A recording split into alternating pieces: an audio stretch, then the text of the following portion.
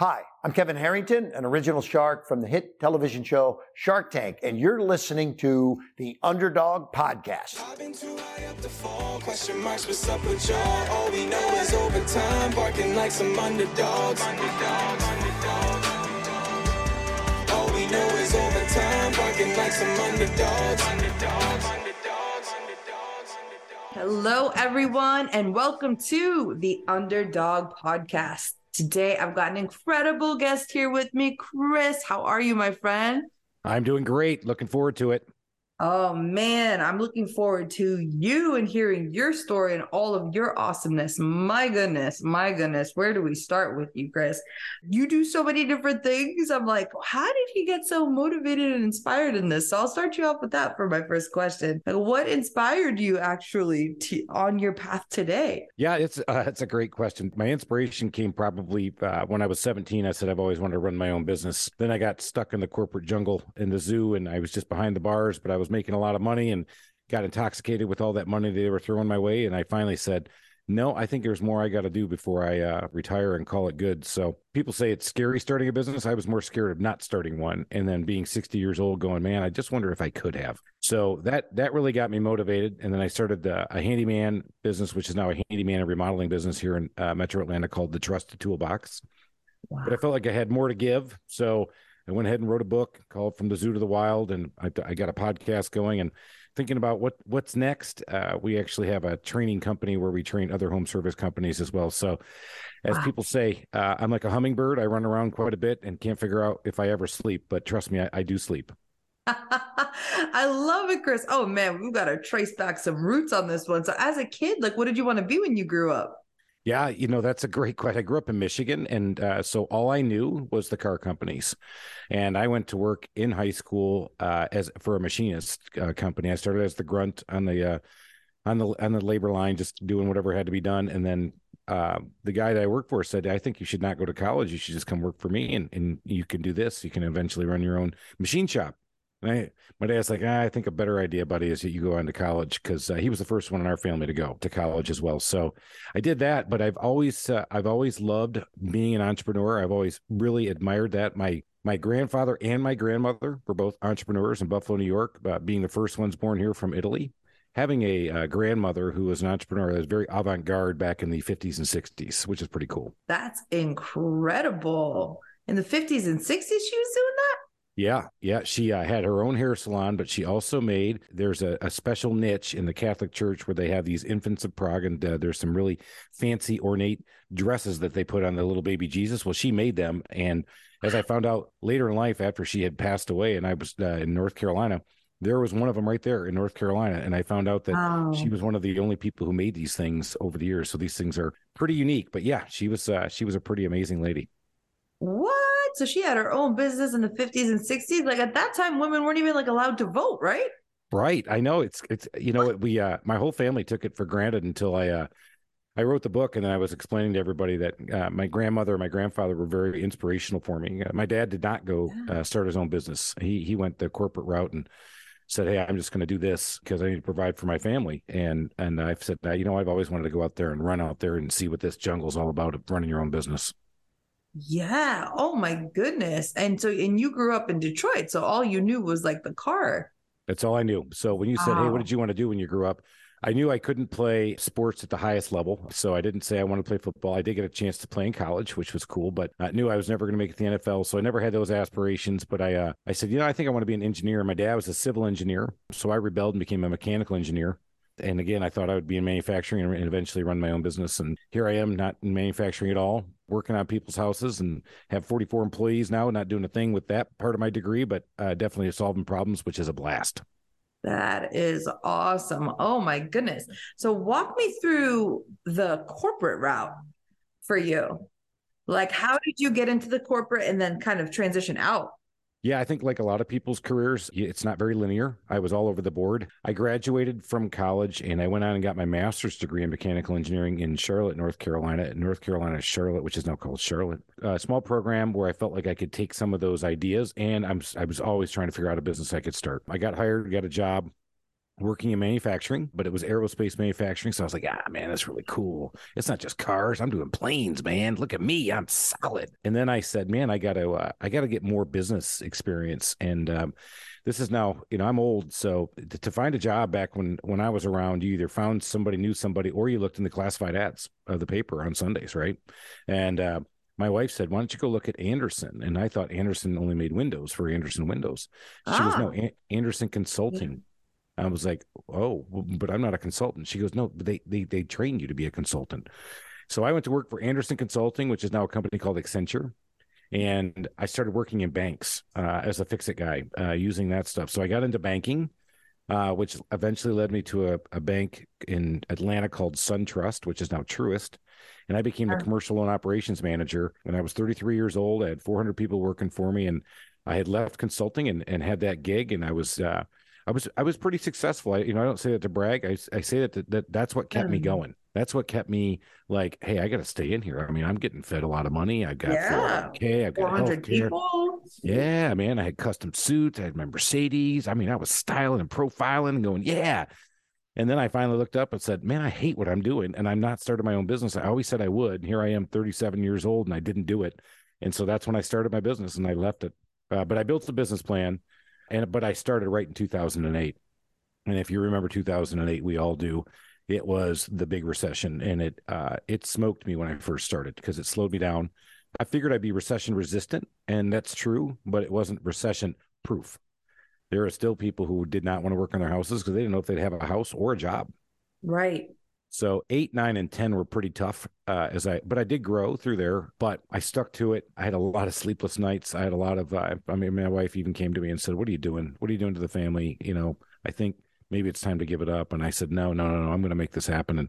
And here I am 15 years later, an overnight success.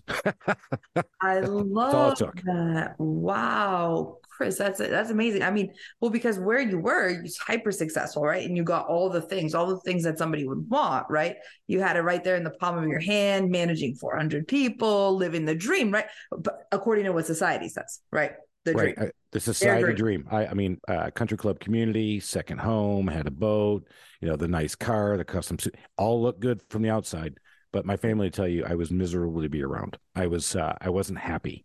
And I would take it out, and I would be a pretty surly individual, and I wasn't as happy-go-lucky as I really am. I wouldn't say carefree, but I like to have some fun. As one of my buddies says, I'm the angriest happy guy he's ever seen. So, but yeah, I did. Wow. I think that's where I really dove into what does success look like. And I said, when I'm 60 years old, do I really want to say that I worked at a bank and did this, and I just stayed there and just retired and was able to have fun and take all these great vacations and do all these really awesome things. But I never knew if I could run my own business, because for me, that was the big mark. I really wanted to see if I could. And, they say that 9 out of 10 businesses fail. And I wanted to be one of those one. I want to be the one. And it was tough, but we're here. And now it's going pretty well. I love that. And for anybody listening, Chris, that might be like in this state, right, where there it's, what do they call it? The golden handcuffs. Yep. The golden handcuffs. They got the golden handcuffs, and, they know they want to start something, but like, how do you do it? Right. So like, how did you break from that and come to the awareness of like, F this? And I hear you. On, And F is my favorite word. So yes. So I tell you what I did is I started to surround myself with other people who I wanted to be like. They had their own businesses, either their families had started it or they started it themselves. And I just started, grabbing coffee with them and going out, maybe getting a drink after work with them, and, find them on the golf course or just find them and when I could, and just started talking to them about ideas. And it's not the idea. I think it's more about the execution. And that's what I found was I built my business plan. I didn't make it for the A paper, man. I did it so I could figure out, was this thing actually going to work? Because in every business, number one, you've got to come up with a unique selling proposition. You've got to market. You got to find out who your market is. You got to advertise to them. They got to come to you. You got to figure out how to convert them. Then you got to figure out how to provide the product or service for them. Right. Well, all that stuff wrapped together, I needed that because, again, I'm a pretty hummingbird kind of guy. And I also had a 9-to-5 job, and it really wasn't 9 to 5. It was more like 7 to 7. And I was doing this stuff all after hours, trying to figure it out. And the business plan kept me on track. And then I also could show people, hey, I went to a marketing guy. I said, hey, man, how would you market this kind of business? And he goes, wow, here's what I would do. I would do this, I would do that. Went to a operations guy and said, how would you scale once you got started? And he said, well, this is how we did it. And I just kept picking up pieces like that. Again, not going for that perfect A paper. Yeah. And then I put a target out there that on April 2nd of 2008, I was leaving come hell or high water, because I had some options that were going to vest. I had a nest egg. My family, I had ramped down our savings for a year and a half to build up some savings. And then I had my levels of funding, which thank God I'd never touched my retirement money. So if I can make it to 62, I'm all right. Now, the odds of me making it there, a little low. That's why I joke around, but yeah. Wow. Oh my goodness. And so you gave yourself a timeline and basically surrounded yourself with the right people. And then how did you actually jump in? Did you quit right away and then start it, or kind of start it and as you were kind of like, because I know people that do both. So I'd be interested to hear. This is a great question. So one of the things I put this in my book that I was told is that I said, man, I think I'm just going to keep my job at the bank because I'm making so much money, and I'll just run this handyman business on the side. And the guy says, if you're halfway in, you'll be all the way out. He said, you'll never make it happen. And he's right, because with the recession, everything that happened, if I would have been able to keep my job, which again, I had transitioned at that point to being the reporting guy, and I was doing all of the reporting for our quarterly reports. Pretty cool. But I probably would have, he's right, I would have shelved it and probably not kept going. So I was all the way in. The funny story is I had built my marketing plan. I built my advertising strategy. I knew what I was going to do. One of the things I did was I advertised in the bulletin of our Catholic church that we went to, and I agreed to go. And I said, okay, sign up, do it. Right. And April 2nd, I quit. And when I quit, my boss said, well, you can't leave me. Can you at least stay on for 1 month? So I did. But I forgot that I had told the bulletin to go. And so that Sunday we're at church, and I'm looking, and in the back of the bulletin is the trusted toolbox for all your home repair needs, 770-623-3097. Guess what I didn't have? I didn't have a phone to answer those calls. So I had to, right after church, grab the family, went to Best Buy, bought a phone, stuck it in my house where I had the line. I just didn't have the phone with the voicemail or the ability to transfer it to my cell. Oh my God, that's hilarious. So I jumped in full force. That's right. That is hilarious. Oh my God, I love that. And then it just started building up from there pretty much at that point, which is. Yeah, it was a slower build. It probably was a good thing in hindsight to start when you think a recession is going to happen, which here we are, talking in 23, and, the odds are that, and we're already starting to see the economy pull back a little bit. A lot of people say, a lot of jobs or a lot of companies were started during COVID. So but my big thing for everybody is that the business plan, that helped me start my business, but that helped me keep my business, because I went back to it every year and kept back looking at it, tweaking, figuring out what I could do a little bit different. And then, a lot of times, like I said, it was just, maybe I should give this thing up. Maybe, I don't know, and it was tough. And I learned a lot about myself. I'm pretty optimistic. I'm pretty resilient, or AKA hard-headed. And I just didn't want to give up on it. I felt like it would be a failure. Looking back on it now, it's not a failure. It wouldn't have been a failure. It would have been, you could plant the flag and say, you did it. All right, go find another one and go find something else you could do and make it better. So that's why I would say go do it. Earlier, the better, especially when you're young and you don't have family and commitments. Cause I had built up a family that was kind of addicted to cash flow. Kids were in private school. We had a lot of activities going on. We went on really cool vacations, and I had to pull all that back for a year. And we actually pulled back for about 4 years, really. And my wife kept her job and had a great job. And so we lived off her income. Wow. Oh my goodness. Well, because that's the thing, golden handcuffs, right? And, kind of letting go of that and of that security, if you will. That's so interesting. So for you, you had mentioned you're like, I was super successful, but being around me was miserable at that point in time. It was. How did you come to that level of awareness there, right? Because some people continue that for their whole life, Chris. How did you break free from that? Was there something that happened, or how did you get there? I really started to get jazzed up about the idea. And then when I got the family bought into it, so my kids were younger, but my wife, who, again, I was making a good bit of money. And I keep saying that because obviously money can't buy happiness, but it can buy you a boat, Chris Jansen. the country singer, but she said, well, finally she read the business plan and she goes, all right, if you believe it and this is what you're thinking, then let's do it. Now, of course, my pro forma said I'd be breaking even in 16 months. I'd be making $1 million in 5 years. Here I am 15 years later. And I'm not making $1 million. I can promise you that, but I'm a lot happier now than I ever been doing what I'm doing. So it was hard. I wouldn't say I was self-realized. I was told that I was miserable to be around. And I was also told that if this is going to make you happy and you think you can go do this, then why don't you go scratch the itch and go make it happen? And so we had some plans and we had some failbacks again on the money, pretty much. And today, now I'm able to actually pull my weight, as she says. Love that, Chris. Thank you so much for sharing that. It's always fascinating to hear, how the transitions went. And then, these moments of self-actualization and awareness of like, hey, I'm not where I'm supposed to be. And it's interesting how those come along, right? Because this is a perfect example of, this is what society tells you that success is. Deep down, you're not feeling that, right? Because it's miserable. Yeah, I think that's the big thing. And it's one of those things that's easy to say, hard to execute, because everybody says, well, that's not what my definition of success is. I mean, you got to do it, man. You got to do that vision board. And if it's you expect to have a private jet and a place on the beach that's a $15 million house, if that's it, then man, write that down.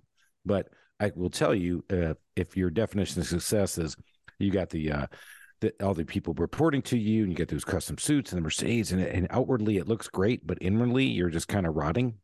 That's where you got to find out that you really aren't successful, man. You're doing what other people want you to do. And it's tough. It's really tough. And when you're rotten from the inside out, it starts to show itself. And that's what happened.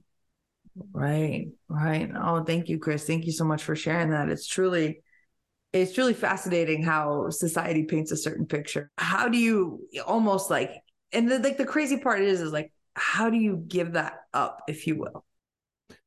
It was that part was hard.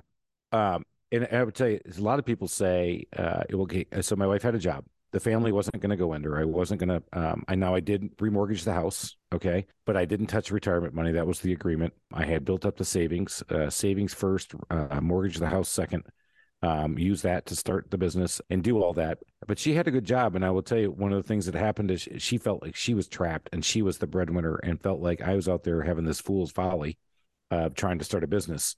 So the strain there became an extra different strain. And that's a tough one, because if I was the only income, then I would have had to give it up quickly and probably gotten back to just bringing in income. But we had gotten it down pretty well. And like I said, it's tough. It is a tough call, which is why when I talk to younger people, if you got a great idea, that's one thing. Build a business plan and show me you can execute it, then do it. And my recommendation is, if you can, man, make it happen. You're 24, you're 25, you don't have kids, or you don't have a wife, you don't have a husband or whatever, and you can just do this and you can see if it's going to fly.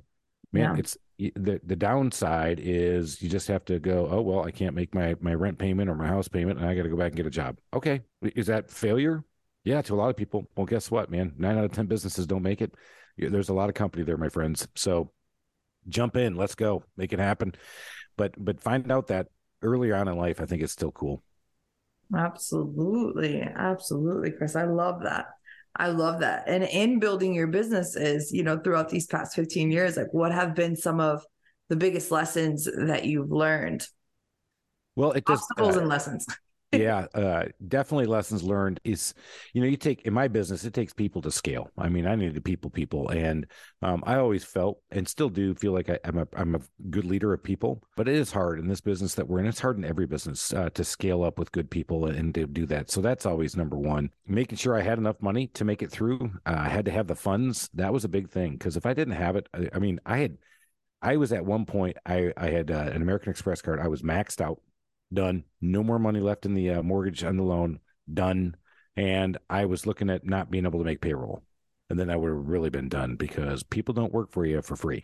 There are some stories out there that will, but in 15 years, I never missed payroll, because I went running to get one check from a lady who was holding out, and I went and got it from her at 4:00, got to the bank at 4:25, got it in the bank, and made payroll on Friday.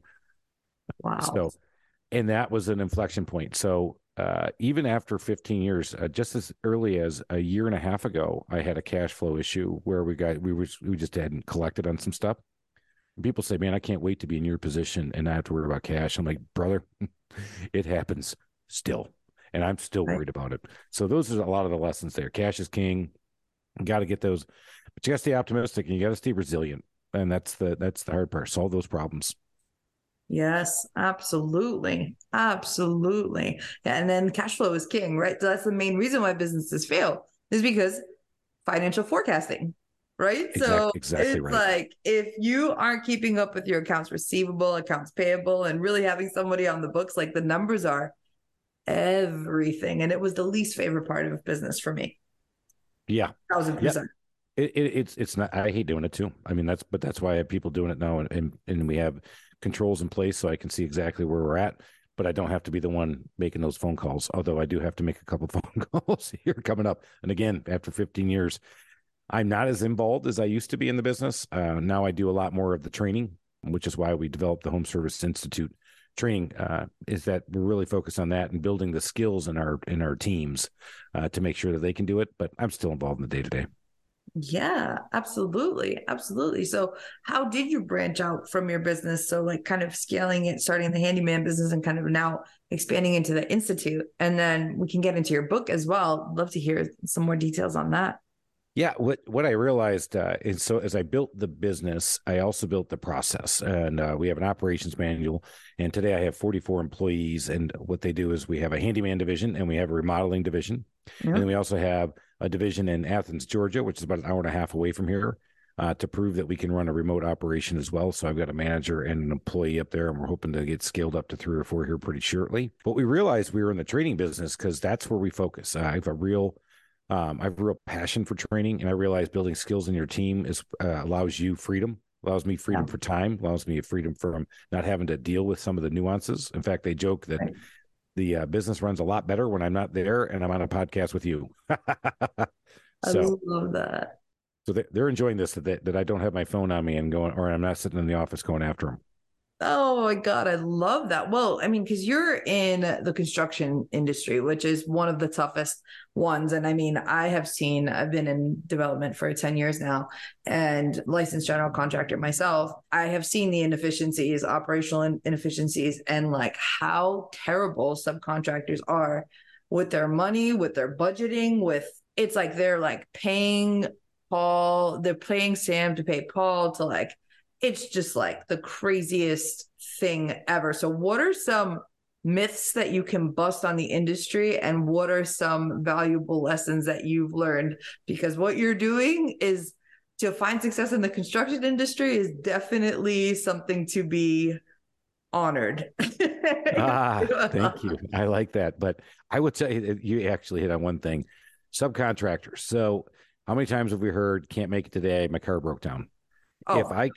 If I knew that all those cars were broken down, I'd have an automotive shop right now because I'd be in just in business. But I think we all know that that's really not always the truth.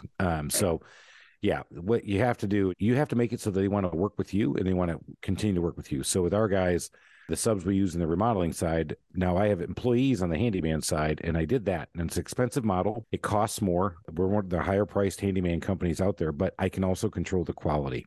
So with employees, you can have control. With subcontractors, you can still have some control. But what you found is that these guys just don't have the same business mindset. You just brought that up. They don't have cash as king.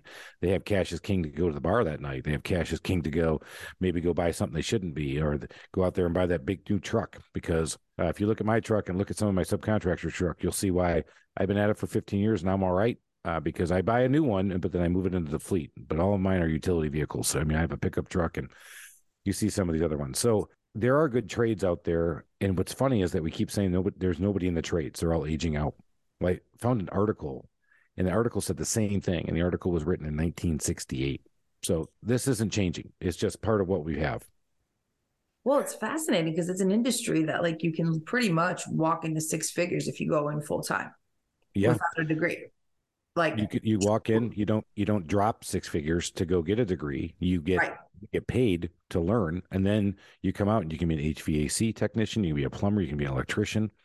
My carpenters do very well, not quite 6 figures, but It's there, and they are allowed to, use their brain and use their mindset. And then you look out, and today they're, outside working outside, not sitting in some cubicle thinking about how they can just crush that computer because they're so miserable. So these guys love being out there, and that's a really cool thing. And that's what I really play to them. One of our core principles is be an artist today. Yeah, I love that. Yeah, because it's all about the craft, right? If you're passionate about it, you'll absolutely love it. I love that, Chris. I love that. And so tell me a little bit about your book too, without spoiling it too much, because I want people to go out there and get it, but fill me in on that.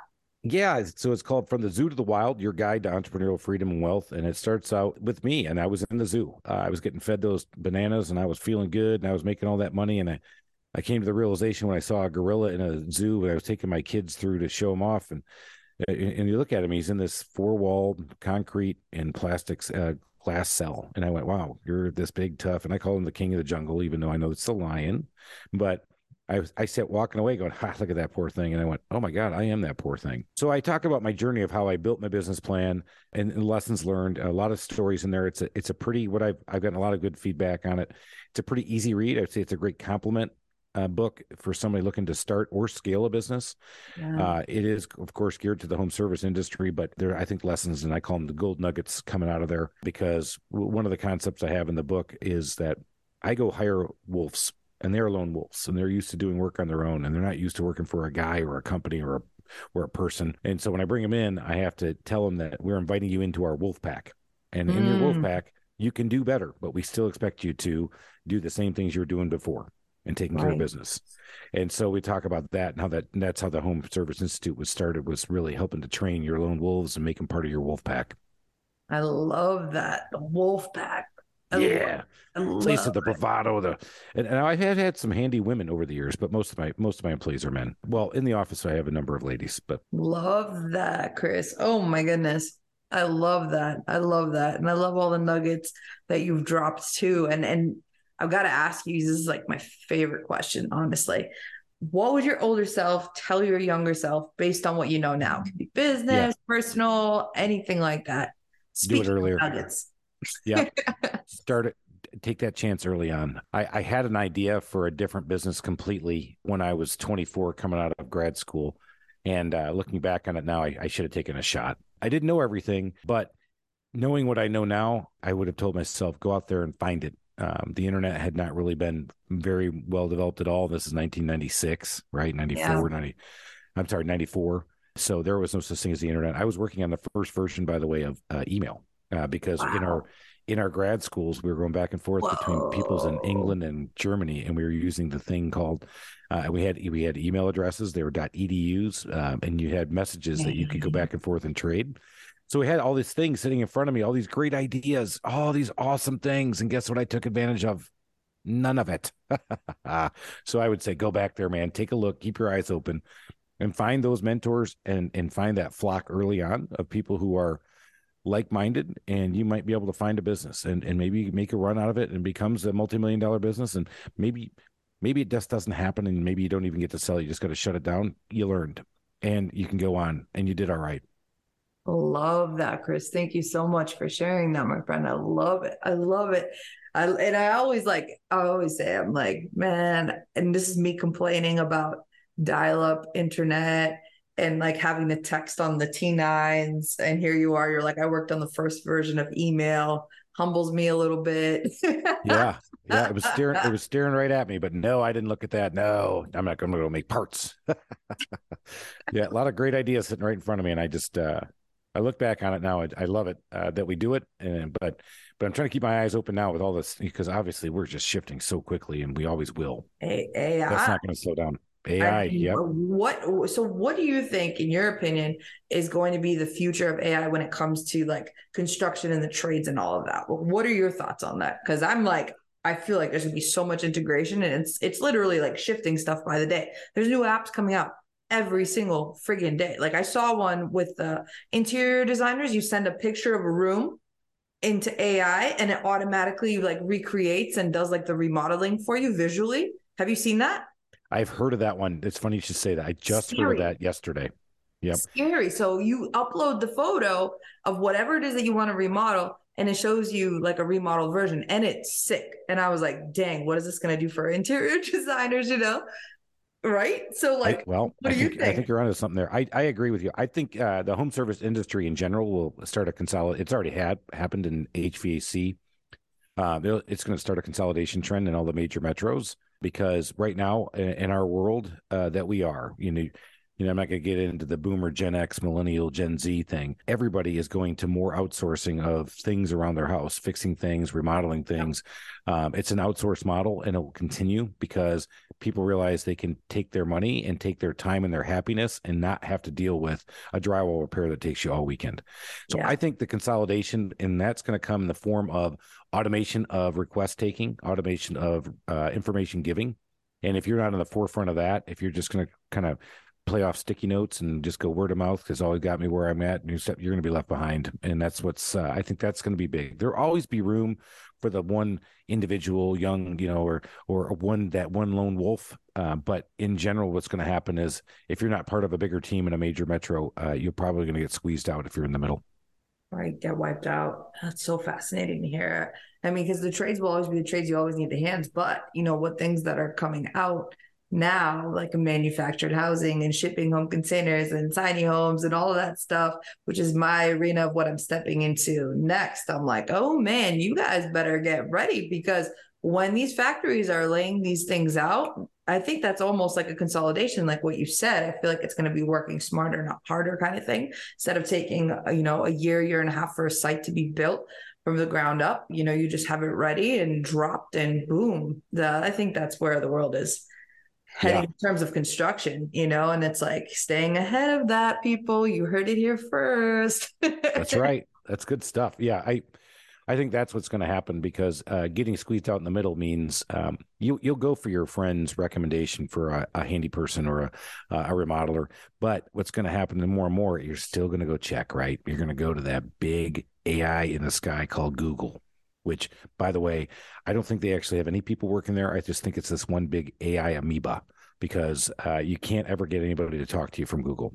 But you're still going to check, right? And you're going to go out there, but you're going to get your information. And as you get your information, you're going to have, if you're not out there and being present as a company and a person noted as an expert in that area giving information, you won't be found and you won't be verified and validated, and you're going to get passed up.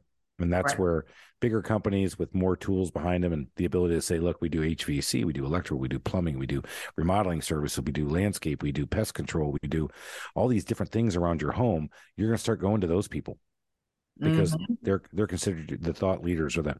Well, it's just easy now. I can pick them and just say, go. Right. It's so fascinating to see where things are going, though, honestly. My goodness, I'm like intrigued to see what happens next in all different realms, right? And how it helps spark more entrepreneurship and automation and things like that. And speaking of the future, Chris, what's up in your world in the next few months? What's going on? Well, I just launched my website called chrislalomia.com, where I've been at this for 15 years at the Trusted Toolbox. I think I'll stay involved with the Trusted Toolbox, but kind of my next career, because I can't stay still, is we're going to get the Home Service Institute up and running and going a little bit harder. So we're going to be going focused on that and growing our current business because we're looking to double this year, and we're on track, which is pretty cool. But setting up the chrislalomia.com brand out there and get that going, because eventually I would like to be involved in some speaking for different groups and talking to them, and then also probably going to start leading up some mastermind groups here in 24. Love that, Chris. Oh my goodness, I'm excited to see how all of that pans together. And I think the Institute's going to be, especially in this day and age where you said like there's going to be a lot of consolidation, I think it's going to be more needed more than ever, that type of education to scale appropriately in the trades, given the landscape that we've got out there. So love that, my friend. And where can everyone reach you and your awesomeness? Well, you can always find my website, chrislalomia.com. I'm Chris Lalomia on LinkedIn, but I am the customer service.freak on Instagram. If you want to go follow that, we put some good content out there for that. And if you're here in Atlanta, obviously the Trusted Toolbox is around, but you can always go out there and find out everything there. And you can find the book on Amazon as well. Love it, Chris. Thank you so much for being here today, dropping all these nuggets and gems and you just sharing your story in general. You are amazing, my friend. Thank you. All right. I enjoyed it. Good luck with everything that's upcoming in your world too, as well. So sneak peek for everybody. Lots of changes happening. Loving it. Thank you, Chris. Thank you so much. So that's it for today's episode of Underdog. Catch us next week, always dropping on Thursdays. And remember, if you're interested in real estate or want to learn how to create more money and magic in your life, check out meetwithpamela.com and let's chat. Sending you so much love. All we know is overtime, barking like some underdogs.